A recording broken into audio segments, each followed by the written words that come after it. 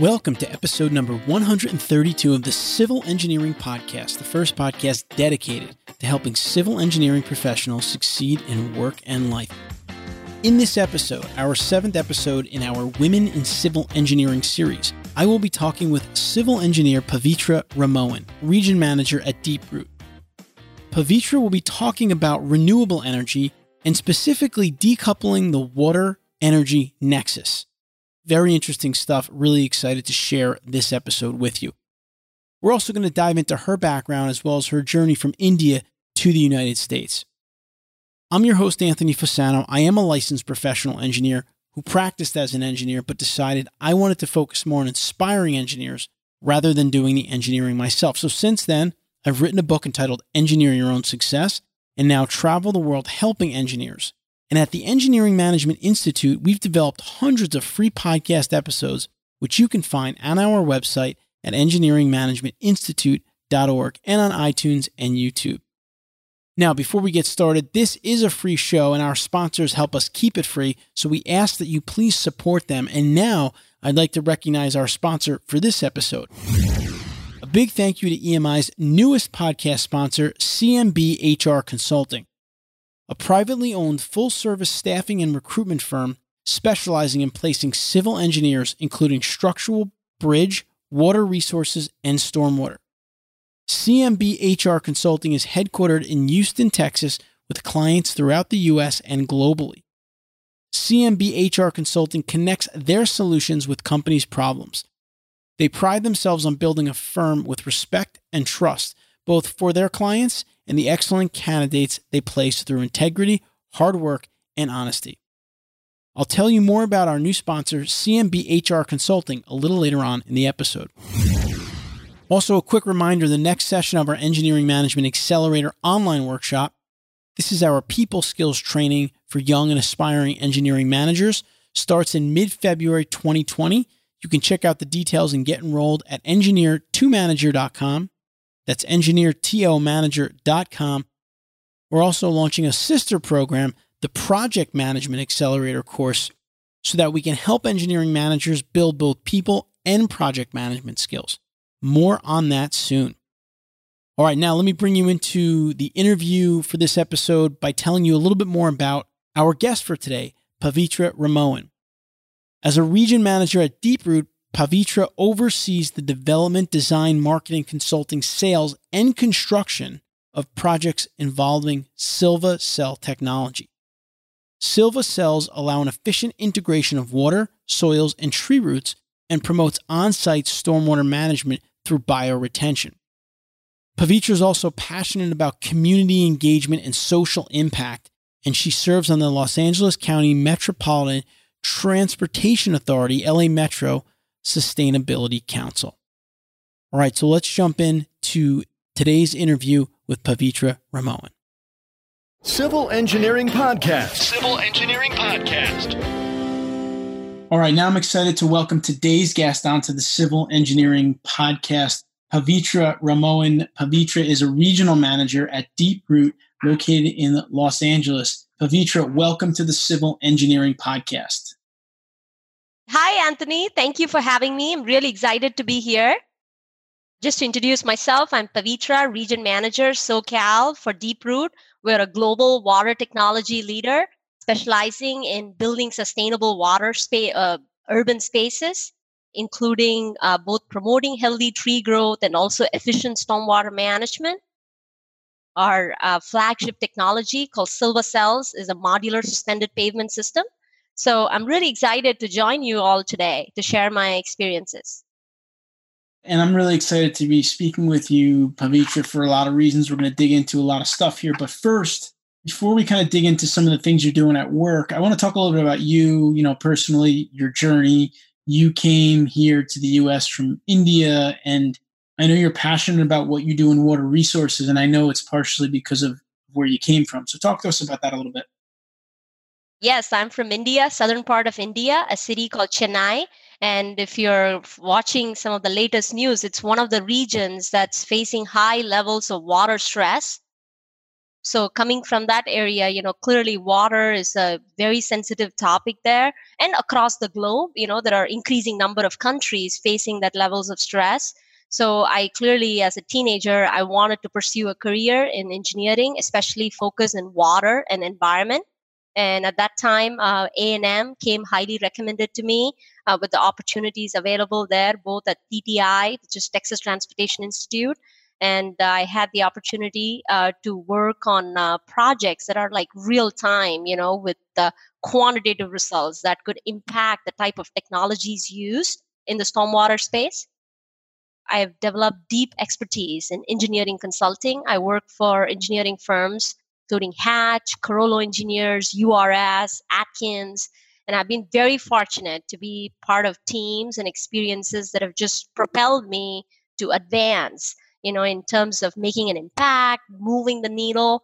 And a year ago, when I joined Deeproot, for me, it was transforming from consulting to enhanced consulting.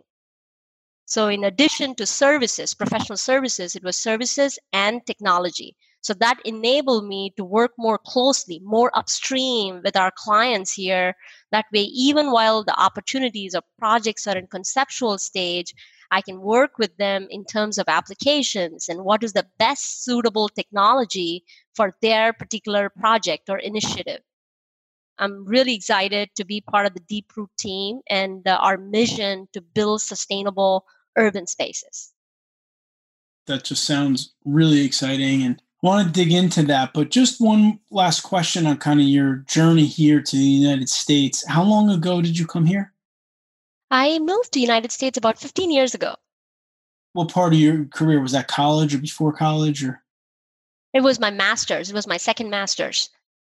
Talk about that transition. I mean, at this point in time, when I speak to you, it sounds like you've been here forever and, you're really doing a wonderful job with a lot of great work. But I'm sure just the transition from coming from one country to another in itself, as well as while you're learning all this new technical concepts, must have been challenging. Yes, it's clearly very different. The place where I'm coming from is a very diverse background. So I'm used to having interacted. I went to one of the best schools in India called BITS Pilani. And it gave me that platform where you had folks from across the globe, joining that school. So I had that experience of interacting with fellow classmates who are from other parts of the country. Within India, there are so many different regions and it's so diverse.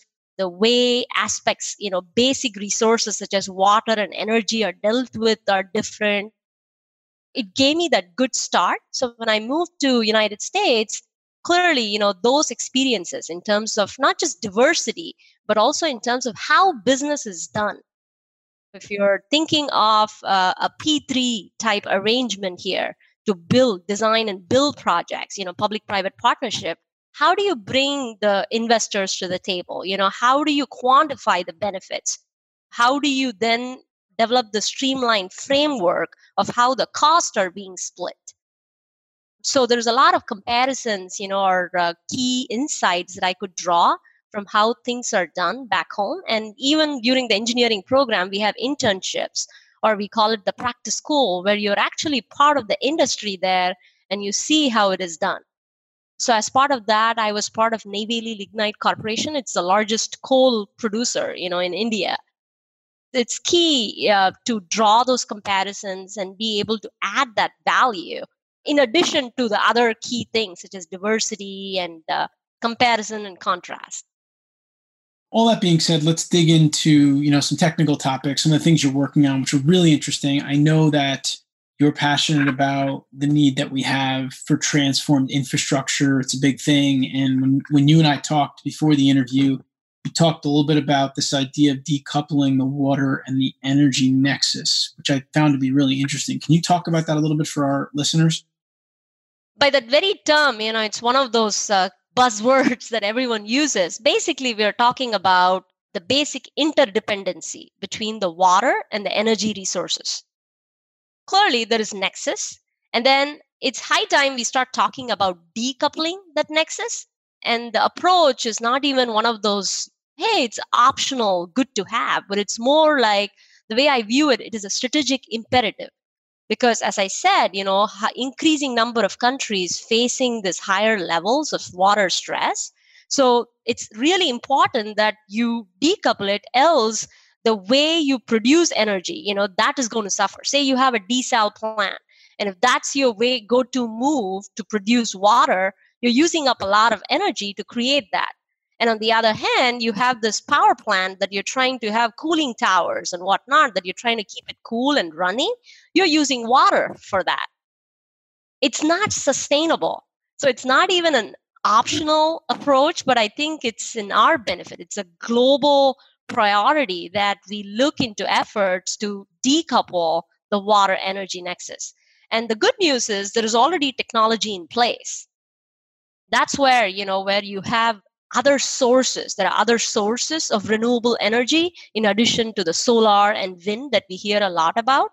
There are mechanisms such as renewable natural gas, where basically you go to wet organic material, right? Waste material, and convert them into methane gas and basically use that as an RNG.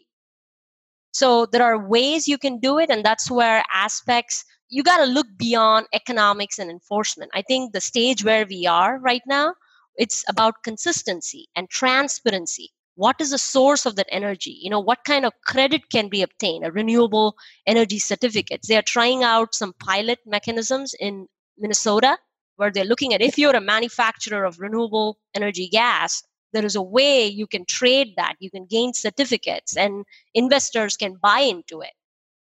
There are ways you can apply those to achieve consistency and transparency.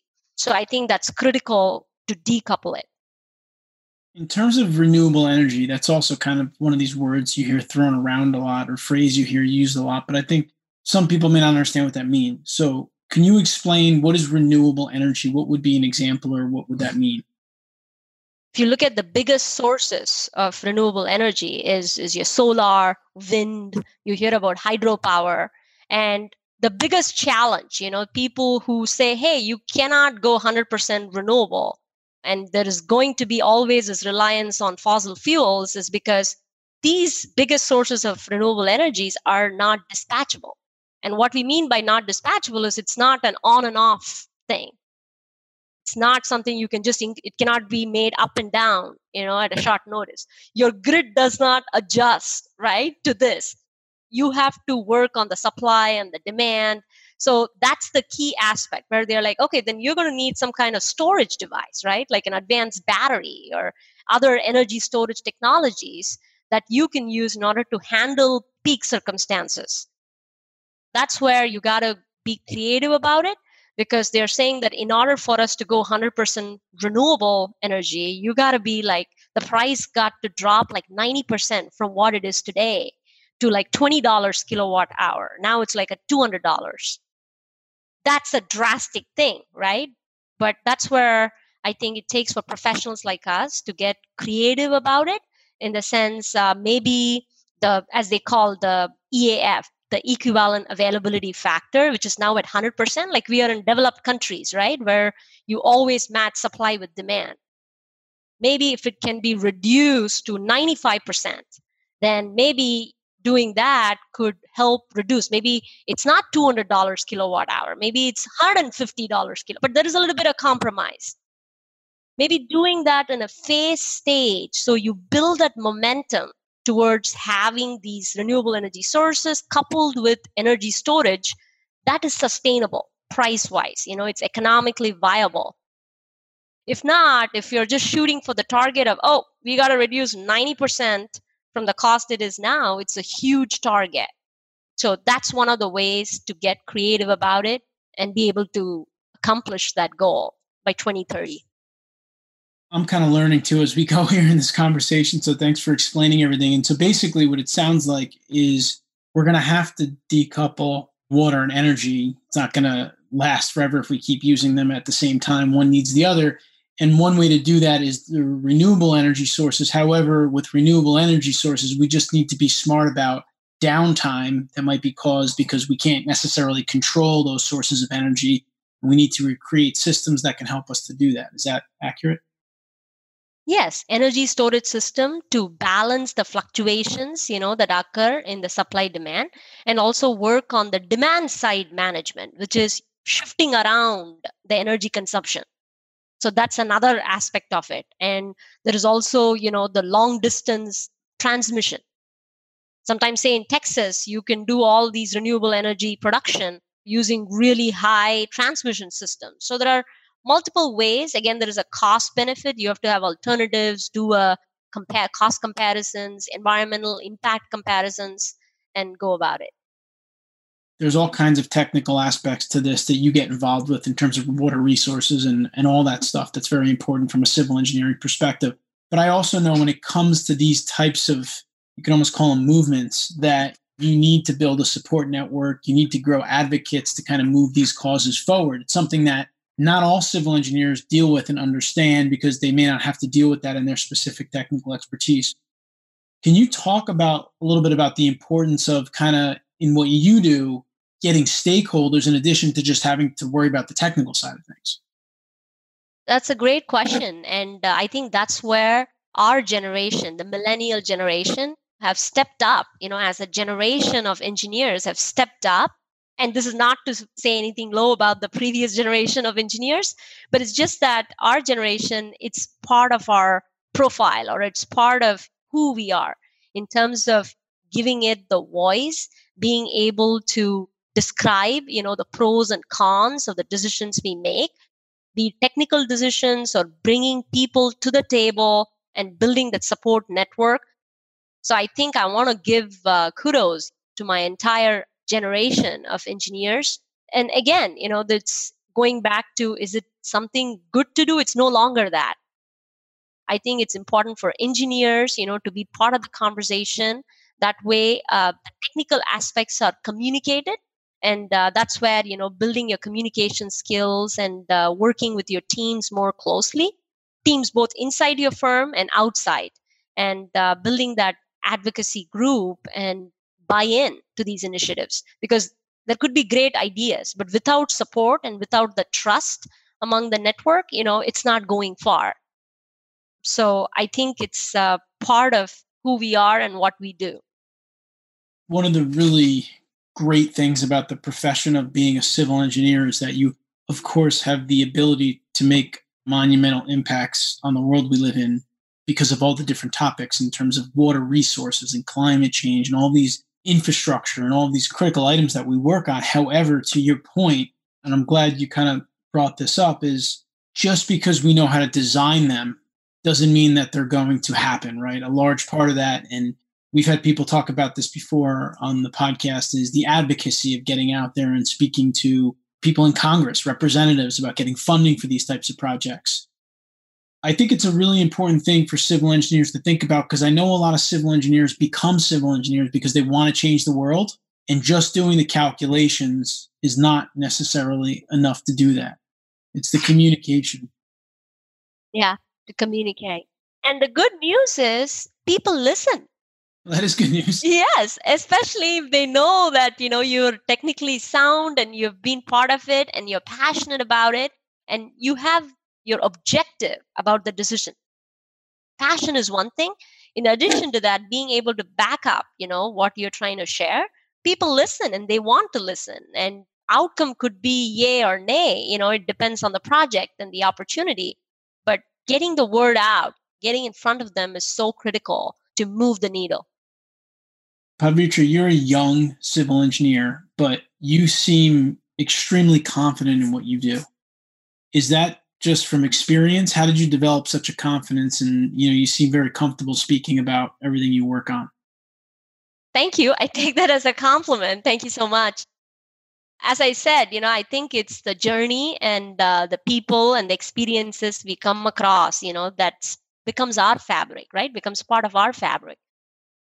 That's where I've had the opportunity to work with really highly accomplished people, in their own ways of life. If they're an engineer or a doctor or whatever they're doing, an artist.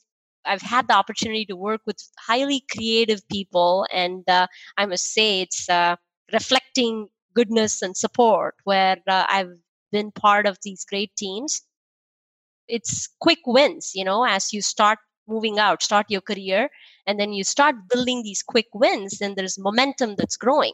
And then as you progress through the journey, you become more confident. There are lessons learned, and those are critical as well, as important as successes. And you learn through that and build friendships. It comes just like that. So, Pavitra, this is part of our Women in Civil Engineering series. And here in the United States, there are a lot more men in engineering. However, we've seen some changes in that, and we're starting to see more women get involved, which is exciting. I'm just wondering if it's like that in India or how it was when you were there. Is it similar or? That's the good news, right? So in India, if you're looking at engineering field aspect of it, right?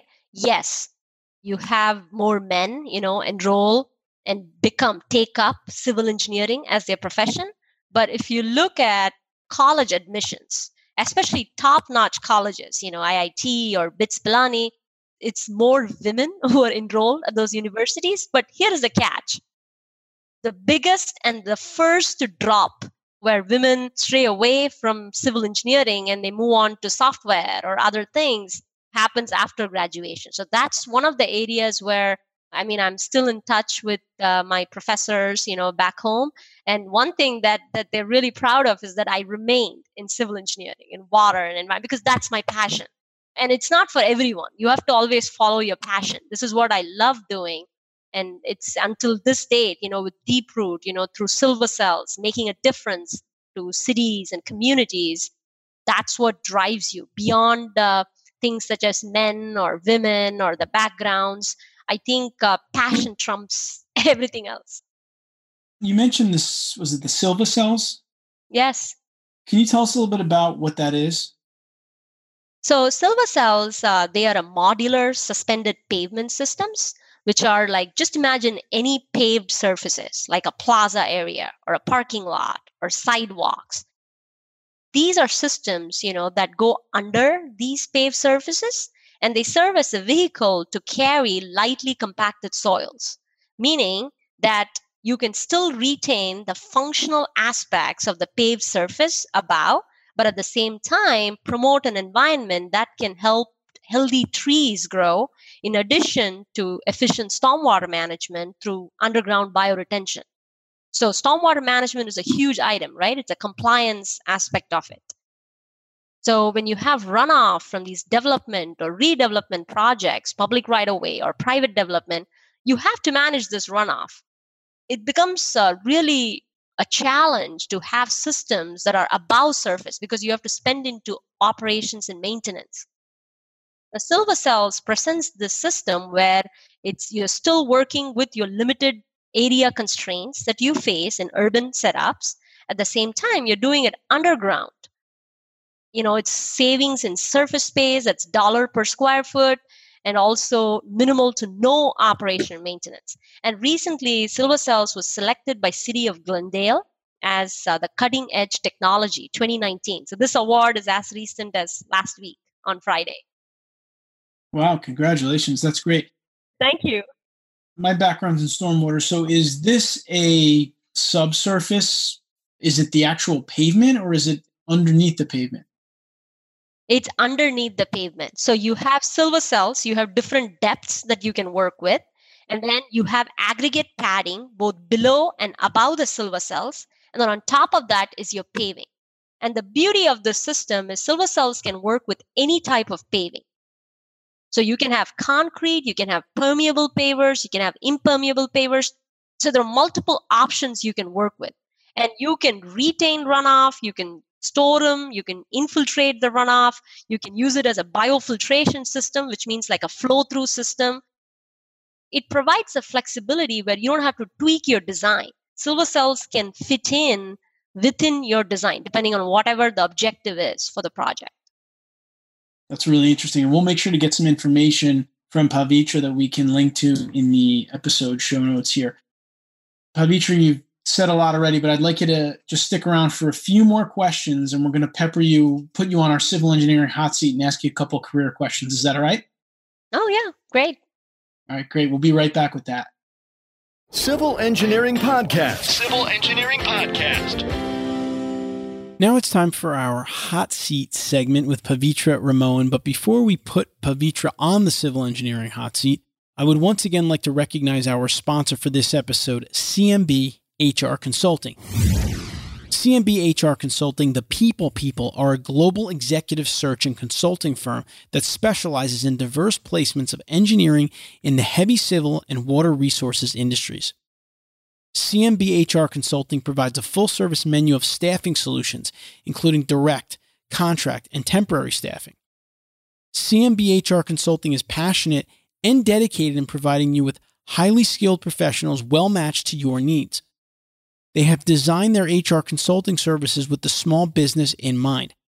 However, they are scalable enough to also meet the needs of very large organizations.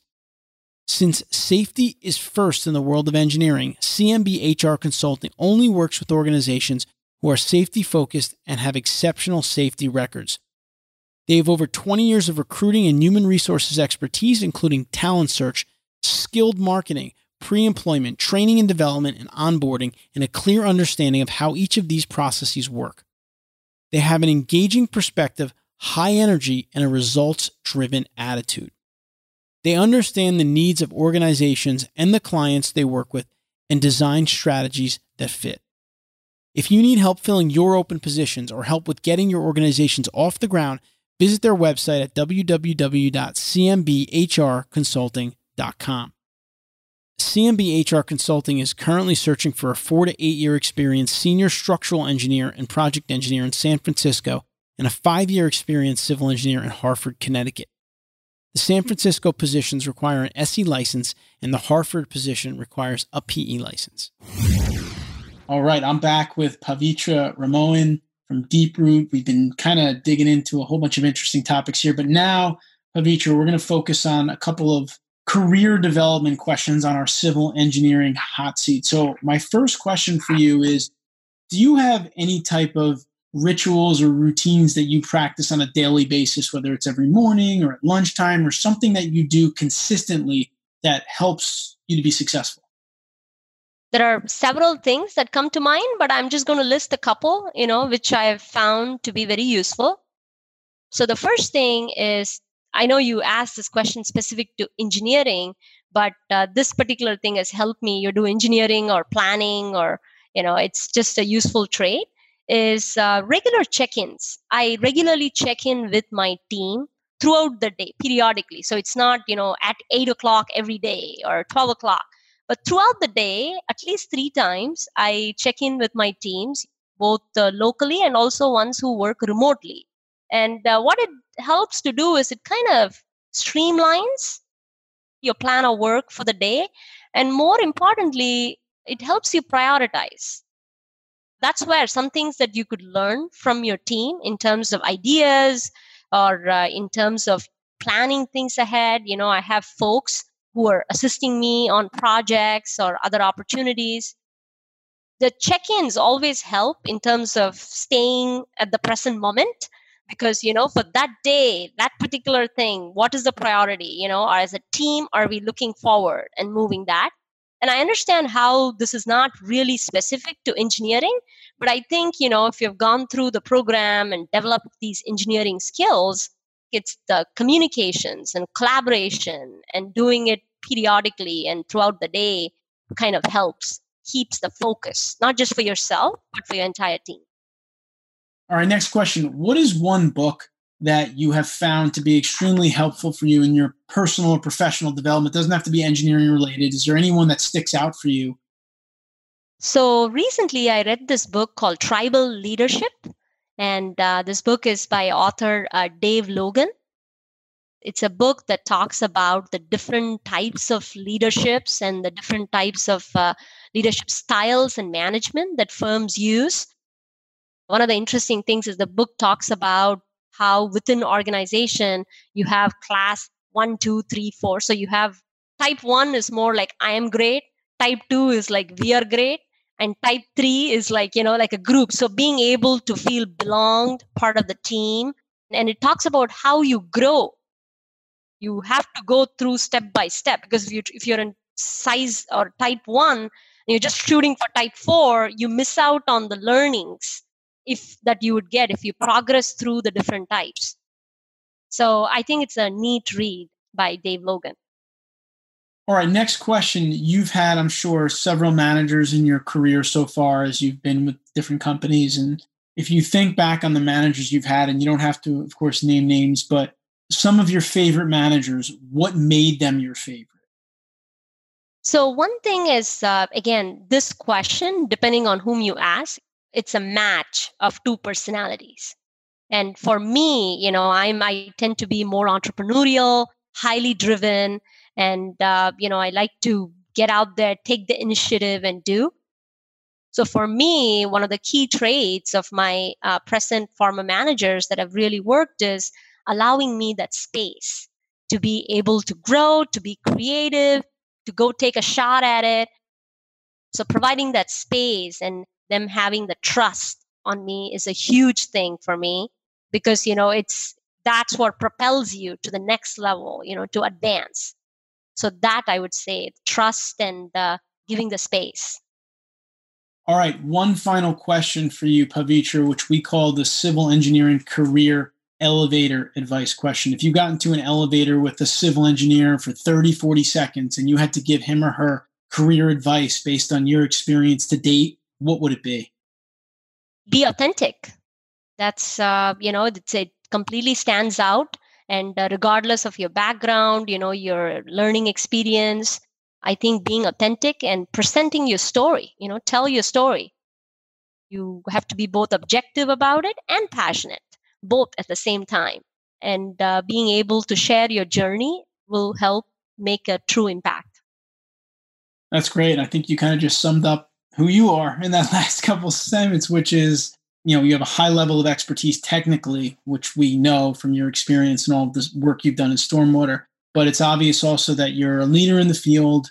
You're passionate about big problems in the world that you want to help to solve. And a lot of them you're familiar with because of where you came from, which is your own story, right? Which is why I think you can tell through every minute of this interview that you're very, very passionate about what you do. And those are really, I think, the civil engineers like you are the civil engineers that are going to kind of lead us into the future. So thank you so much for taking time out of your super busy schedule and coming on the Civil Engineering Podcast.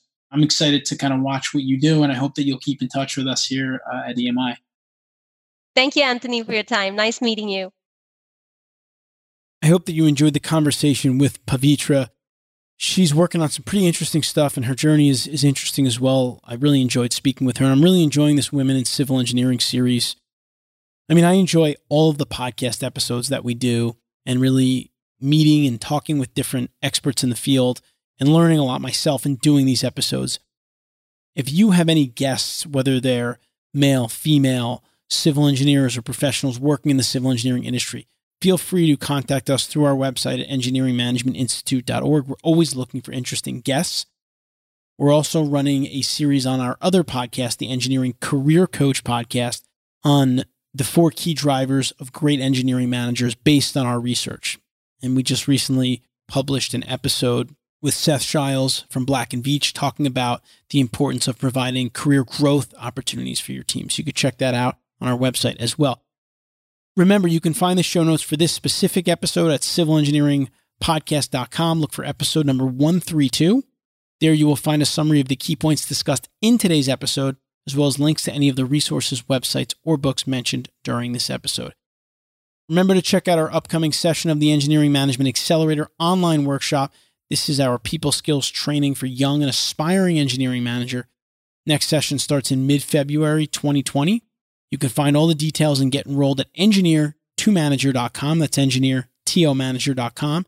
And as I mentioned earlier, we're launching a sister program, the Project Management Accelerator course, in the first quarter of 2020, so that we can now help engineering managers develop both their people and their project management skills and be very well-rounded. More information on that course coming soon. Until next time, I wish you the best in all of your civil engineering career endeavors. Thank you for listening to the Civil Engineering Podcast. Be sure to visit civilengineeringpodcast.com, where you can listen to past episodes and also submit your project to be featured on the show. We also invite you to visit our main website at engineeringcareercoach.com and download a free 3-part video series created specifically for engineers to help you best utilize LinkedIn for networking, improve your communication and speaking skills, and also help to develop your leadership abilities. Now is the time to engineer your own success.